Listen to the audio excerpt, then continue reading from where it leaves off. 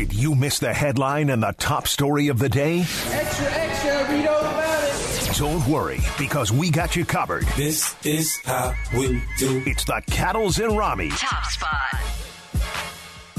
Final hour of the show, and it feels good. Thank you for being with us. As always, we love you for being along this ride. All right, the Top Spot, finals. The NBA game at number 3. Last night, big-time response, Ramie, from Denver. Obviously, Miami did their job in Denver, took one out of the two. And what you got to do if you're the Nuggets is come right back in Game 3 and take home court advantage back, and that's precisely what they did. Mic check. Do you think it's a tactic, or do you think that there's really that there can really be inconsistent effort when we get to the NBA Finals? Because Michael Malone, he called out his team's effort and focus in Game 2, and then after Game 3, Jimmy Butler came out and essentially did the same thing, saying we can't come out and play like that, and it can't happen again. We got to have better energy. Are these guys just trying to squeeze a little bit more juice out of the lemon? Or how do we get to the finals and teams still aren't, ready for game night, so to speak?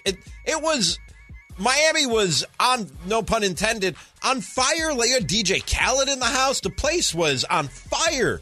And then they just come out and fizzle right out. And that was the same thing that happened to Denver in Game 2. I can't wrap my head around that, Nick. Inconsistent effort or energy in the NBA Finals, of all things, on your home court. And it's happened to both these teams now, and we're only 3 games into this series.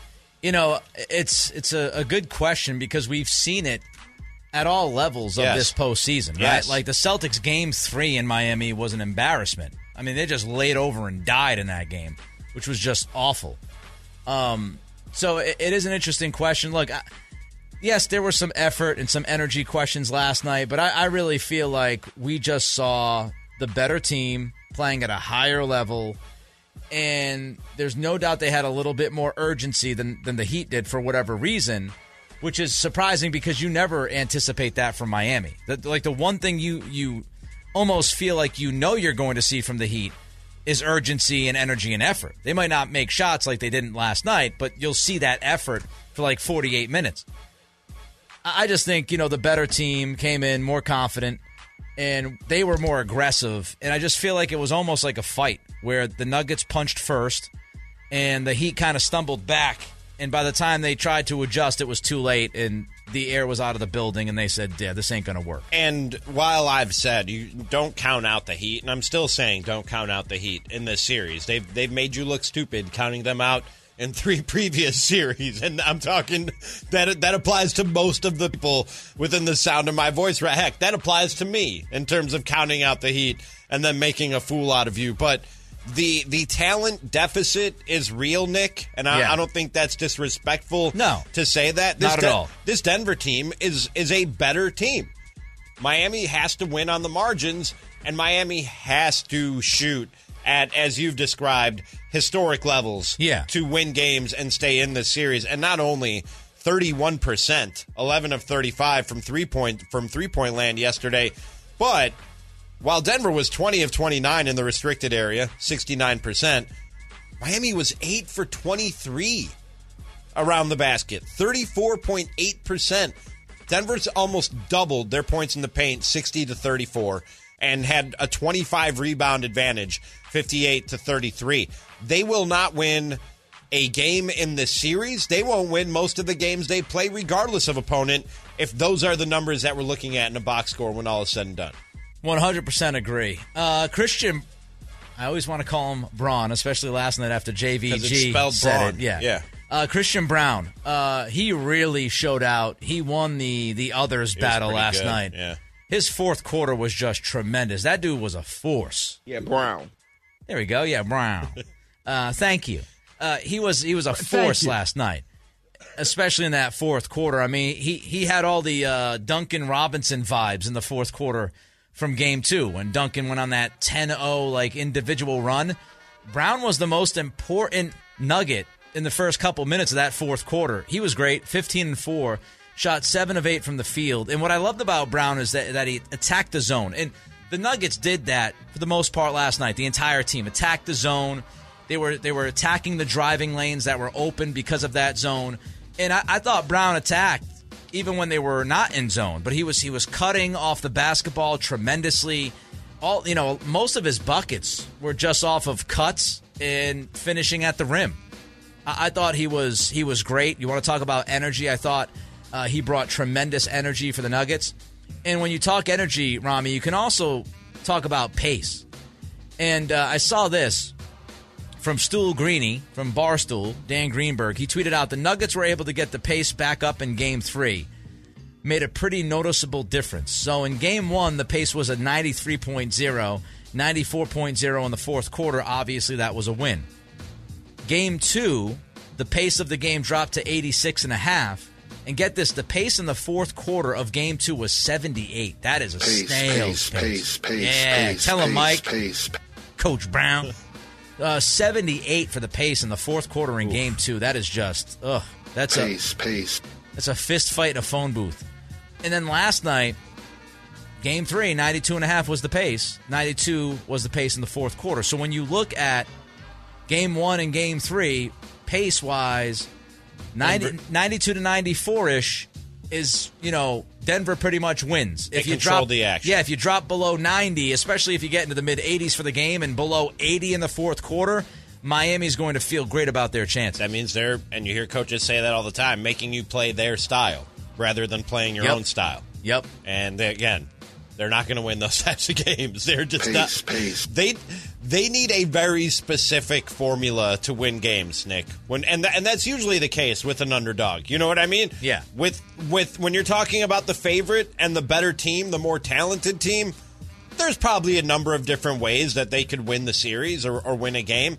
With the Miami Heat, there is a very, very specific recipe that's required for them to win games and to win this series. And last night, it was everything that recipe was not. That's why they didn't have a chance to win that game basically from tip. You know what I mean? Yeah. There were ebbs and flows and some little mini comebacks from Miami, but that was never really in question or in doubt yesterday. No.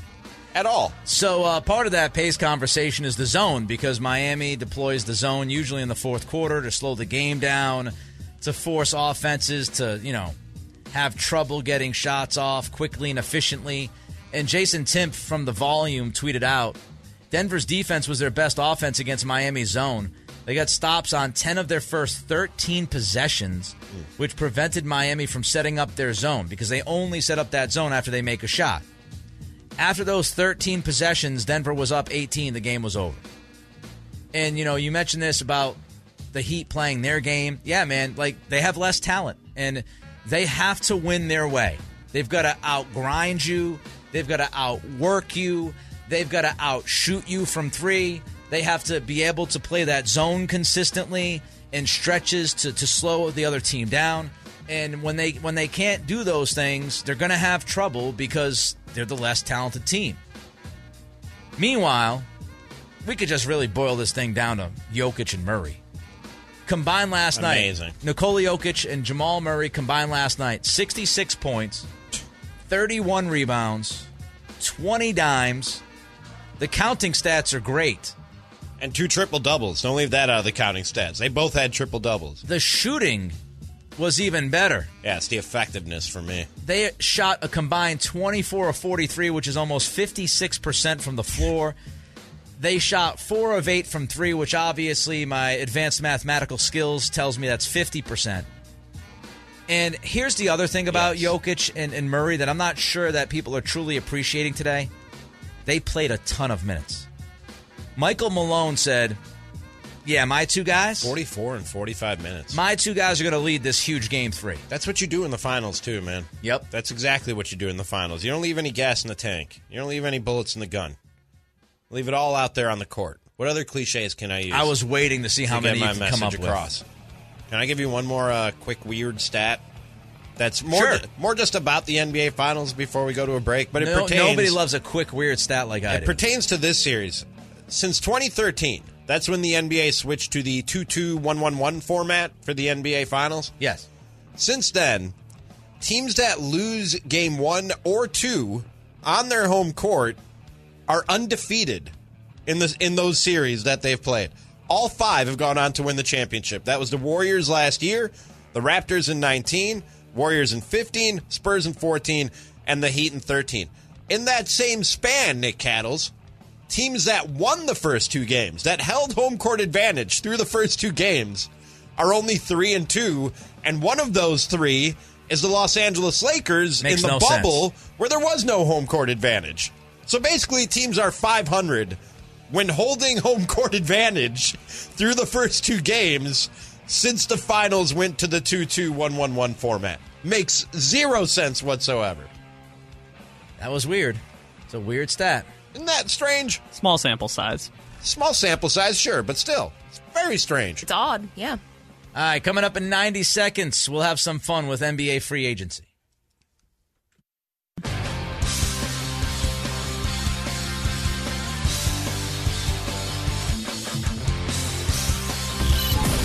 With you 1 mile at a time during the afternoon drive. Cattles and Ramie. Sacktown Sports. All right, so I thought there would be one segment that I had no idea what to expect when we had Simone take over the show. We're good. We're fine. Vanderpump Rules.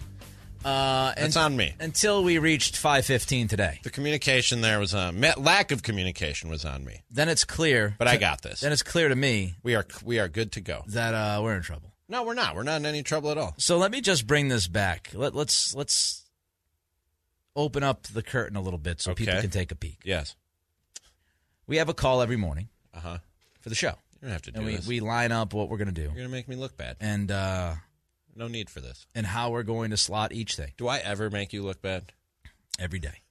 So we had the show meeting this morning.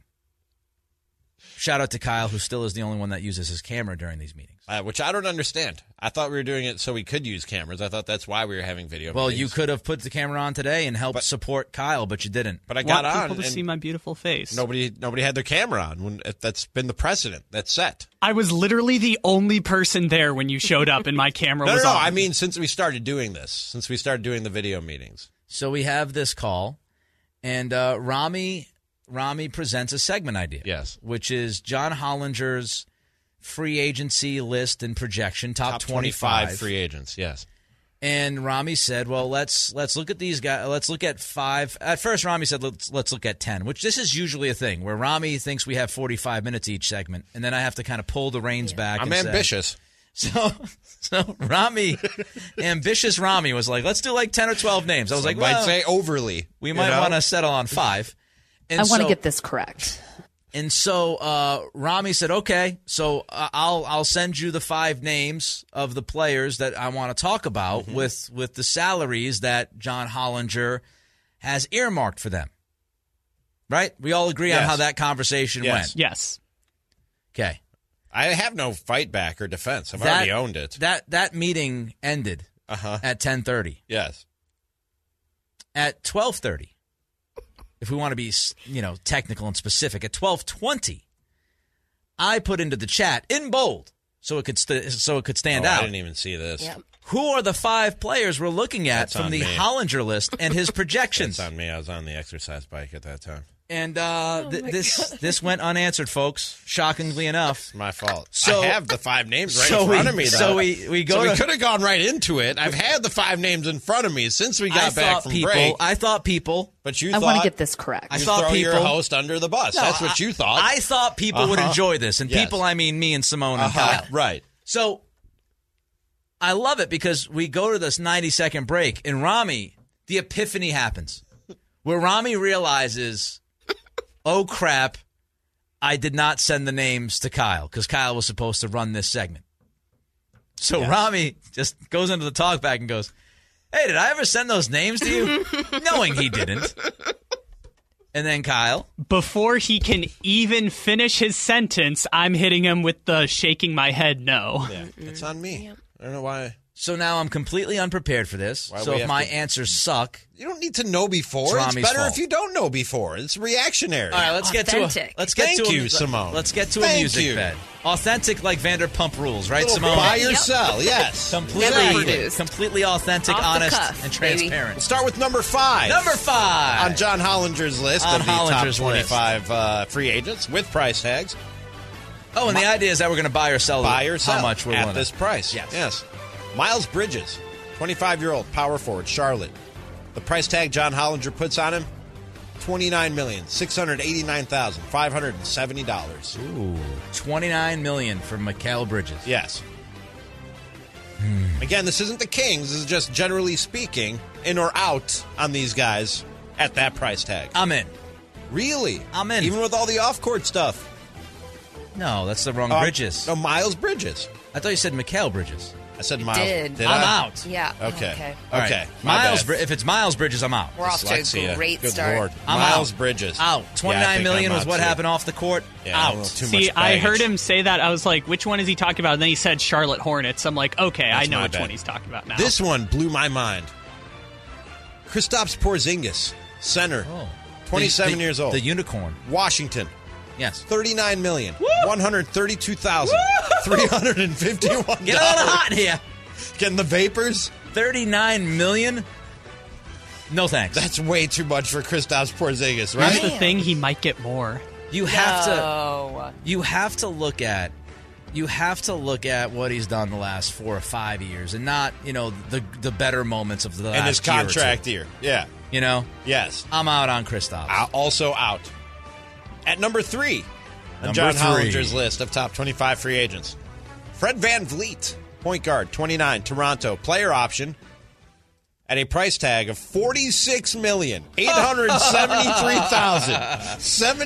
$46,873,792. Matt Ishbia in Phoenix might say yes. $46,873,792. How much? I'm going to ask you this. Yes. How much did LeBron James make this year? $28 million, I'm No. going to say. No. $44 million. So Fred VanVleet is going to out-earn LeBron James. Giannis made $42 million. I'm out. I am 100% out. Me too. He's priceless. I enjoy Fred VanVleet. I don't enjoy him that much. I would, like, for me, and I get it, the market's the market. He might get that. Hollinger was in a front office for years. He knows what he's talking about. I'm not paying more than like $25 million for Fred VanVleet. Same. Like what Jalen Brunson, you look at that deal. You want Jalen Brunson's contract with the Knicks is a joke if VanVleet goes out there and gets $40+ million. I think we know who the top 2 free agents are going to be on Hollinger's list. It's the price tag that's associated with them that's surprising, though. Okay.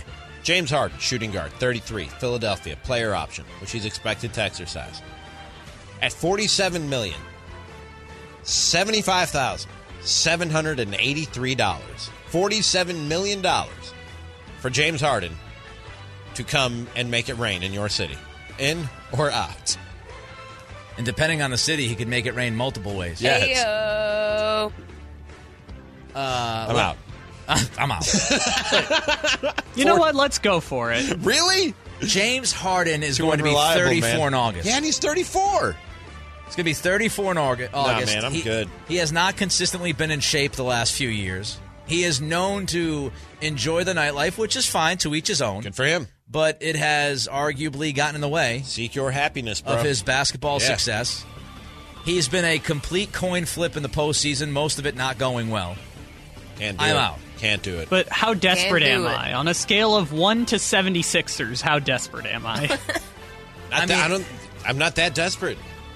Not desperate enough to let it cloud my judgment and think that guy's going to come and help me win a championship. He's not. Question number 2, am I Tillman Fertitta? Because if the answer is yes, I'm paying him that money. Maybe. You know, it's like one of these things where you look at the player, and you got to look at the player for who he is right now. And James Harden's athleticism is nowhere near what it used to be like 4 years ago. And he wasn't a great athlete to begin with. Yeah. He wasn't a great athlete at Arizona State. Sorry to Emil Fragoso. But he just wasn't. And at number 1, Number 1.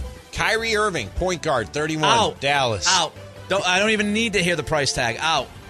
$50 million. Out. $555,000. Dude, $884. His agent walks into the room and puts that number on the table. I get out of that room quicker than Dave Cavill did at the Nevada State Legislature. Is he still here? Meeting yesterday. Man. All of those. I run out of that room like my ass is on fire. I'm out. I think all 5 of those are bad signings at that price tag. I agree. 0 for 5. I'm out on all of them. No, thank you. Wow. Is he still here? Or?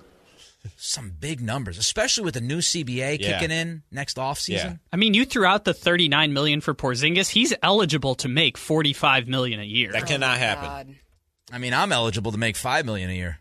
Really? Maybe even more than that. I mean, who's to say what my cap is? I'm eligible to make as much as anybody wants to pay me. Stephen A. Smith's making $12 million a year. Nick Cattles is getting that mid-level exception. Yeah. So, I mean, you sign these guys, like, this is all I'll say. There are going to be some massive mistakes made this offseason. Yes. With the free agency class, the fact that there's a lot of teams that are going to be desperate, and the CBA, again, that changes next offseason, which is going to, I'll mention it, cripple teams that are in the tax bracket, which is the tax apron. And if you're in the extra super duper uber tax apron like the Clippers and the Warriors, there go your sign and trade deal options. There goes your mid-level exception at any level of the mid-level. You know, there goes the idea of trading guys into cap space. There goes the idea of combining players to accumulate salary to bring back one big salary guy. All of that stuff is taken from you. There's going to be bad mistakes. It's going to be like someone who signs a 4-year deal for, $45 million a year, and that team is going to be screwed in 365 days. And it's being leaked out right now that the Wizards are planning a full-scale rebuild in the midst of negotiating Porzingis' contract. Yep. Good luck with that. You don't want to know why? You can't do it. Can't do it, won't do it. Like, you can't give Porzingis $40 million when you're paying Beal what you're paying him, and you're going to walk into that new CBA. You cannot. I understand the CBA it's an ice cream headache for all of us. I can't do it. I'm trying to break it down to the basic form. If you have two guys, my brain though, that's the problem. If you have two guys who are on like max money or super max money, and they're making like 85 to 100 million combined, it is going to be so difficult to build a contending team with that kind of model with the new CBA. Not impossible. Depends on the two players. But it's going to be so difficult. I'll give you an example. The Celtics, 2 years from now. Not now. The Celtics window is 2 years. Jaylen Brown, if he gets a Supermax offer, then Tatum next year gets a Supermax offer. Those guys combined are going to be making like $108 million. It's so ridiculous. They're going to be making like 65 to 70% of the cap. Isn't the argument that the cap is going to go up because they negotiate a new television contract, and so it'll only be like 50%? I've heard that being like the explanation. But the cap goes up and the other deals go up. So you can't go out there and make like a Malcolm Brogdon trade if you're the Celtics in that spot. Because you got other guys. It's all relative. You've got Rob Williams. You've got Marcus Smart. You got Grant Williams, who's a restricted free agent this offseason. You look up and you got like 6 guys that are making your salary cap. You need 9 more players to fill your roster. With all of those things that I mentioned off the table, the other tricks. Now, there could be other tricks that we don't know about, but it's going to be so difficult. It's going to be a difficult puzzle to put together. Callbacks coming up. Cattles and Ramie. Sacktown Sports. The King season might be over, but Sacktown Sports coverage never stops. It's probably one of the best starting points I could have had, starting in the NBA, Sacramento. Stay tuned all off-season to Sacktown Sports and SacktownSports.com for the latest Kings news. Sacktown Sports. Headlines. I'm Simone with your Sacktown Sports headlines. Sacramento Kings prospect Sasha Vinchenkov exited Game 2 of the Greek League Finals with an apparent right knee injury. He was carried off the floor and is receiving medical care, including an MRI, to determine the severity of the injury. Cattles and Ramie will keep you posted with updates as we get them. Denver Nuggets clapped back in historic fashion last night for Game 3 of the NBA Finals. Nikola Jokic and Jamal Murray became the first duo to post 30-point triple-doubles in the 109-94 win, dousing the Miami Heat amid the palm trees of Kaseya Center last night. Nuggets take the 2-1 series lead. Heat looking to get back in the win column when they host Game 4 of the Finals tomorrow. Back on the left coast, gotta rack up Nevada's special sessions on the A's relocation, highlight the latest alien free agency notes, and tap into some Cattles and Ramie Thursday funkiness. If you miss anything, rewatch the fun over at Sacktown Sports' very own YouTube page, or download us wherever you enjoy your podcasts.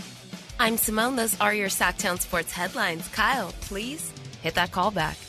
I'm going to light up these phone lines. The phone is ringing, and we are checking to see who's on the line. Long-time listener, first-time caller. News, gossip, a story. Okay, who's the next victim? It's the callback On Cattles and Ramie.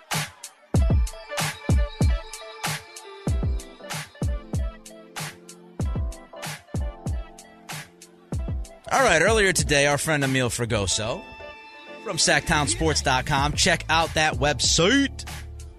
Tons of great content there, and for free. For free. All his coverage of a mandatory minicamp up there. Fantastic stuff. Yes, sir. You got Emil, you've got Frankie Carticelli as well. A lot of things happen. A lot of stuff going on. And Emil was, I guess we could say, he was sort of kind of on the Folsom Lake Honda hotline, even though he was in the studio. He was a hotline in the studio. Fine. What is Folsom Lake Honda? It is the your one-stop Honda shop. And so Emil was on that. And we asked Emil, we were talking Niners, obviously. That's his neck of the woods. How this quote-unquote competition between Trey Lance and Sam Darnold is shaking up. It's been a bit 50-50, I would say. It's Sam Darnold's getting the first team reps one day, then it's Trey Lance getting the first team reps the other day. It's a lot of back and forth. They want to give equal opportunity to both guys to present an argument to say, hey, maybe if Brock Purdy's not healthy week one, you can be the starter. So they want to see and play it out the whole year. Even Brandon Allen's getting some good reps right now, not with the first team, but just still getting some reps and still getting involved there. And so they're trying to create a quarterback room.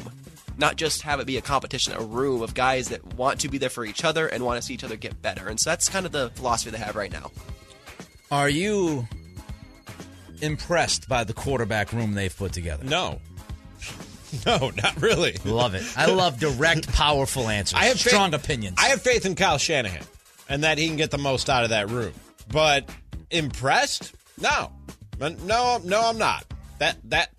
That's a big word, Nick. And none of those guys have done a lot to necessarily impress me. Brock Purdy is the most impressive of them, and the guy had 8 games at the NFL level.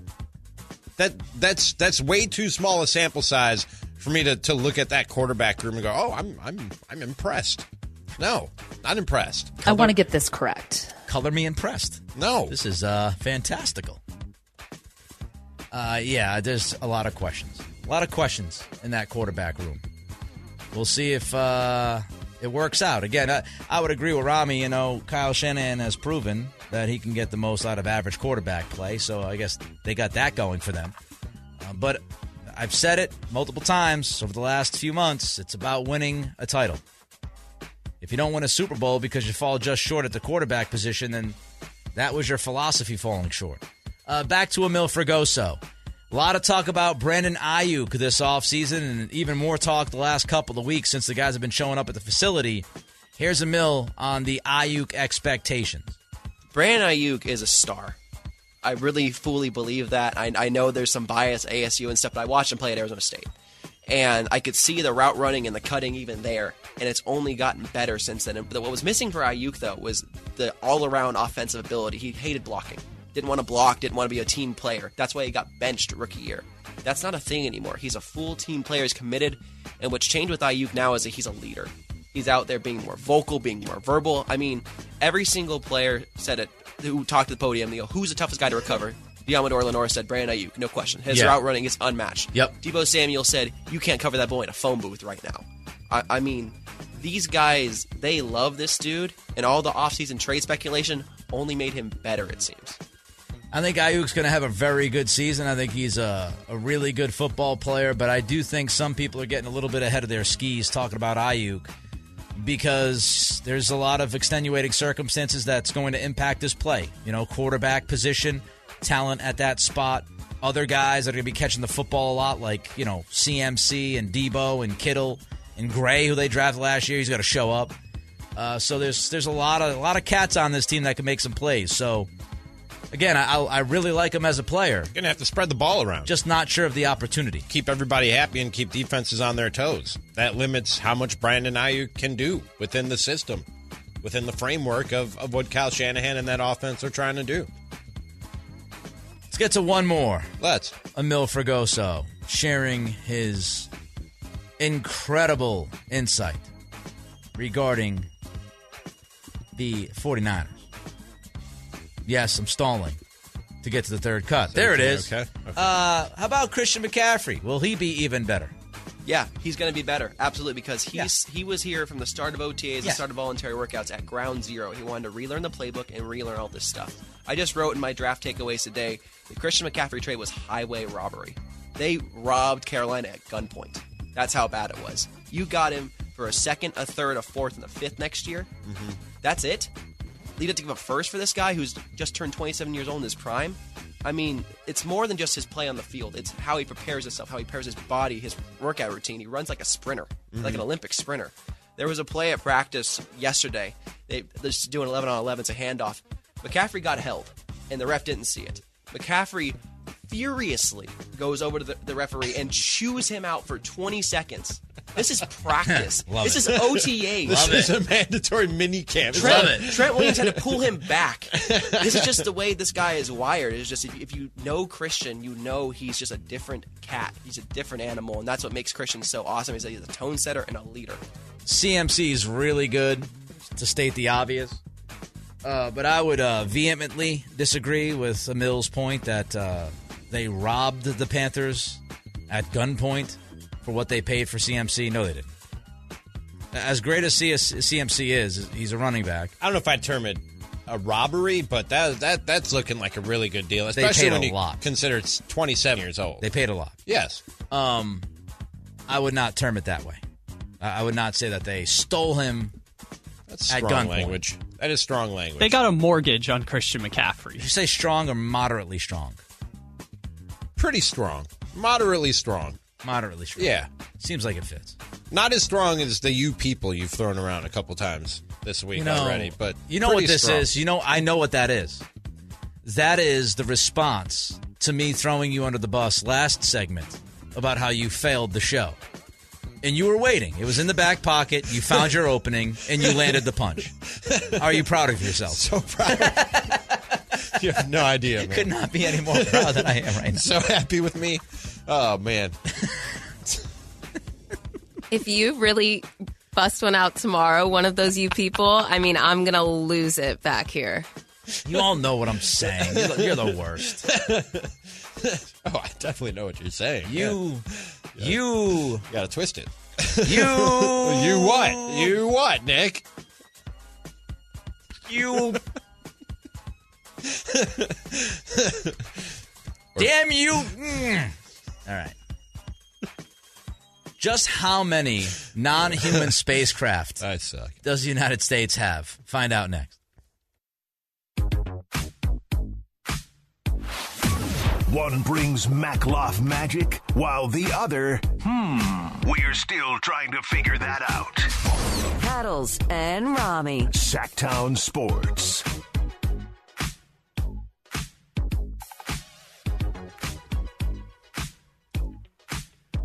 All right, let's get back to the aliens. A lot of alien talk this week. Have to. Deserved. It's our due diligence. Deserve our it. duty to you, the listener. It is. It is.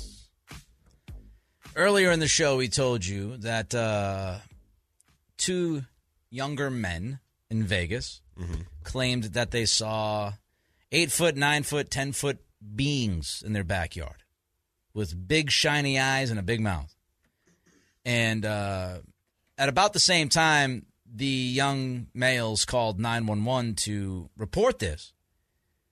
A little bit before that, there is a cop cam that shows some kind of object falling from the sky. Mm-hmm. Shooting star. Asteroid. I'd say Halley's Comet, but that's like once every 75 years, so that doesn't quite fit. But maybe, just maybe, an alien aircraft. Maybe. Who's to say? So that was interesting. That was something that was pretty unexpected when I woke up this morning seeing that story. Right after the whistleblower, David Grush, has come out earlier this week on the record saying that the United States has non-human aircraft, however he termed it. It's pretty much what he meant, in their possession. And then we had the audio from Grush, I think it was yesterday, saying that there was, what was the term he used? A number of, yes. There are a number of aircraft. And there are a number of also aliens that we have found. But we want to talk about the spacecraft because we were wondering how many of these things we have. Because he said, when he said a number of, I was like, man, what are we talking about here? So Michael Schellenberger, who is the author of Apocalypse Never and many other things, he had a long Twitter thread. I did not read all of it. I read some of it.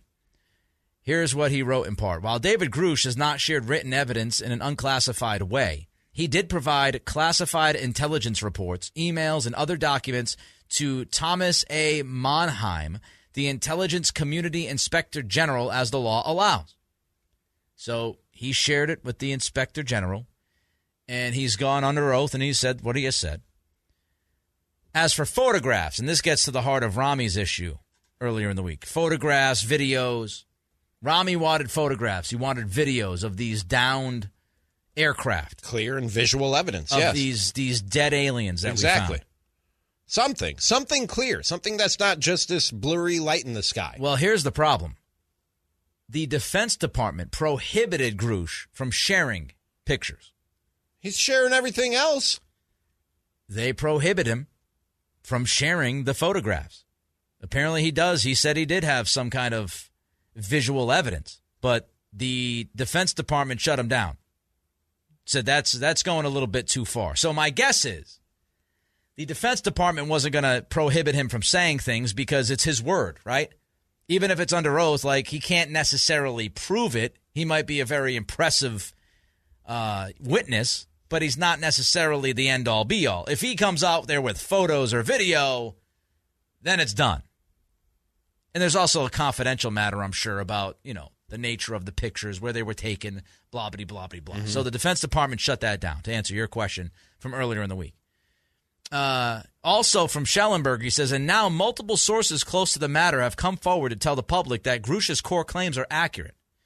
The individuals are all either high-ranking intelligence officials, former intelligence officials, or individuals who we could verify were involved in U.S. government UAP efforts for 3 or more decades each. So we're talking people that have been dealing with this stuff for more than 30 years, have come forward, and they have corroborated what Grush has said. 2 of those people have testified, including as recently as last year, to Congress. This is again heavy. Now, as far as the spacecrafts, Ramie. Yes. And how many? Yes. The individuals that I just described to you, with all of this experience and all of this legitimacy and credibility, the individuals said they had seen or been presented with, quote-unquote, credible and verifiable, unquote, evidence that the U.S. government and U.S. military contractors possess at least 12 or more alien spacecraft. Honestly, I thought the number would be bigger. You're never happy. You're never impressed. I really did. Until an alien lands in our parking lot here and walks into the studio and Ramie's able to interview said alien, he ain't going to be impressed. No, I thought the number would be bigger. That's all. That tells me, Nick, that this is a somewhat more recent phenomenon.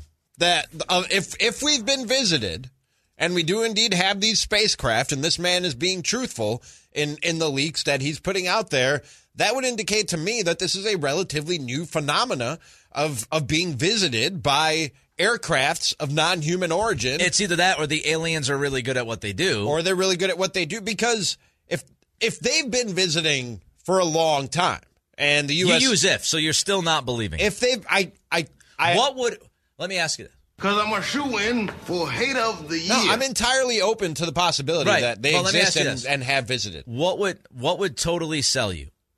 Clear, concise visual evidence. So if somebody just showed up with a picture, you'd believe the picture. You wouldn't believe it was doctored in any way. No, I mean a picture that was also corroborated by other witnesses. You know, like an event. You know, there has to be something where a lot of people see it and it's caught on camera in some way, shape, or form. Because I have a feeling that you're setting yourself up to be disappointed. Because I don't know if we're ever going to get that. Well, that's okay. Well, the clear photo or video also to go along with like corroboration from people that were there, because I don't know how many people were there. As I said before, unless these things are finding the middle of nowhere for every crash landing or the middle of the ocean, there's got to be people who are seeing these things go down and hit the ground. So you're not impressed with 12 or more There's aircraft? Just got to be. No, it's not that I'm not impressed. I'm just trying to put the pieces together. Yeah. And literally and figuratively. And to me, that this indicates that if indeed this is true and we've been visited, that it's a relatively recent phenomena, because our government policy would have always been to hide these aircrafts and the fact that these aircrafts exist from the public. So if this has been happening for a long time, I would think that by now we have more than a dozen. Well, the people who have commented on this and have come forward, again, they've been doing this kind of thing for 3 decades. So the department has actually, has been around for at least 30 years. Doesn't mean that there was any kind of, evidence or something that you could act upon until maybe, like you're saying, recently. Mm-hmm. But you go back at least 30 years where people thought this could be a thing, right? This could be a thing. This is 1993 at least. Mm. And we know, Area 51, all that stuff, that's been around for a while. So, I don't know, a dozen aircraft. I mean, I just kind of think of it like if you walked into the facility where they have these things, if they have these things, that's a vast amount of space. Like, these aircraft have to be pretty big, right? It's an airplane hangar. Yeah, you're talking about an airplane Which is the other question about the Vegas story. Which Vegas story? About the police, yeah. Okay, yes. You got to imagine that the aircraft that fell to the earth was really, really large. Would you not go to the neighbor's house and be like, hey, did you see this? Did you see this or hear anything crash into the backyard? Yeah, and how big is their backyard? You know what I mean? Yeah. Now, if the alien was 18 inches, like we talked about yesterday, and it was a tiny aircraft, could very much fly under the radar, so to speak. But these guys, their eyewitness account said that 8 feet, 9 feet, 10 feet tall. Right. That's a good point. What is the probability that the spacecraft is only in the backyard of the people? Like, wouldn't it go through multiple yards, maybe hit a fence or something? Didn't hit a house, didn't hit a fence, didn't hit multiple yards, just neatly snuck into this space where this person I'm highly skeptical whenever civilians, so to speak, report these sightings and encounters. I'm more apt to believe it when it's, a government official whistleblower. I agree. And maybe we do have our first visual evidence of an alien on this planet. Victor Wembanyama? Because there is a TikTok story that surfaced of a 3-day-old baby who was lifting, I believe it's a her, let's just say was lifting their head, crawling and talking. 3 days old. I saw this. I didn't talk until I was like 3. What is normal? Then I never shut up. As far as lifting the head and crawling. And that takes a while. And the baby blabber. You know what I mean? Talking could be that was more helpful. Talking could... I can feel you guys kind of looking towards me for that answer, and I don't got it. I would estimate a couple of months, right? Talking is usually like around a year or so. Yes. I just Googled this, and Pampers.com tells me that many babies learn to crawl sometime between 7 and 10 months. There you go. Good Lord. And this baby was crawling on day 3. Was this baby like overdue? Was it cooking up a little longer than babies? They, you know what I mean? They did not give us the details. Like, was it born a year old? What are we talking about here? Definitely wasn't that. How does that happen? They did not give us the details, unfortunately. If you're a parent and your 3-day-old baby is lifting its head and crawling and talking, are you proud or are you freaked out? No, I'm a little proud. I'm a little freaked out. I'm proud. And we're going to gymnastics. Kid's going to be an Olympic athlete Yes. at 11 years old. Yeah. That's freaky, man. But congrats to the parents, and I hope that baby does well in life. Thanks to Welcome to the world. That may or may not include aliens. Thanks to Kyle. Thanks to Simone. Great job. Appreciate you, Ramie. Good stuff. Thank you, sir. Everybody be well and good and safe tonight. Enjoy yourself. We're back tomorrow for a Friday. I'm sure it'll be... it's going to be a fun one. Sure it'll be an experience. Cattles and Ramie, Sacktown Sports. See. I want to get this correct. You've all called us in here for a special session and are asking minimally for the state to give you all $36 million per year for the next 5 years for a taxpayer-funded stadium at the same time that the governor has vetoed funding for summer school, a bill to support children's mental health, a bill requiring paid family leave, all because the governor said we couldn't afford them. Can you explain to me why we need to provide hundreds of millions of dollars for a billionaire team to come to the Las Vegas Strip on some of the most valuable property in the world if we can't provide funding for critical resources like summer school and healthcare? Steve Hill. Man, these girls are smart. 3 stacks, these girls are smart. Play your part. Play your part. The fact that you're capable of this unbelievable. You're a dementor. I know you like Harry Potter.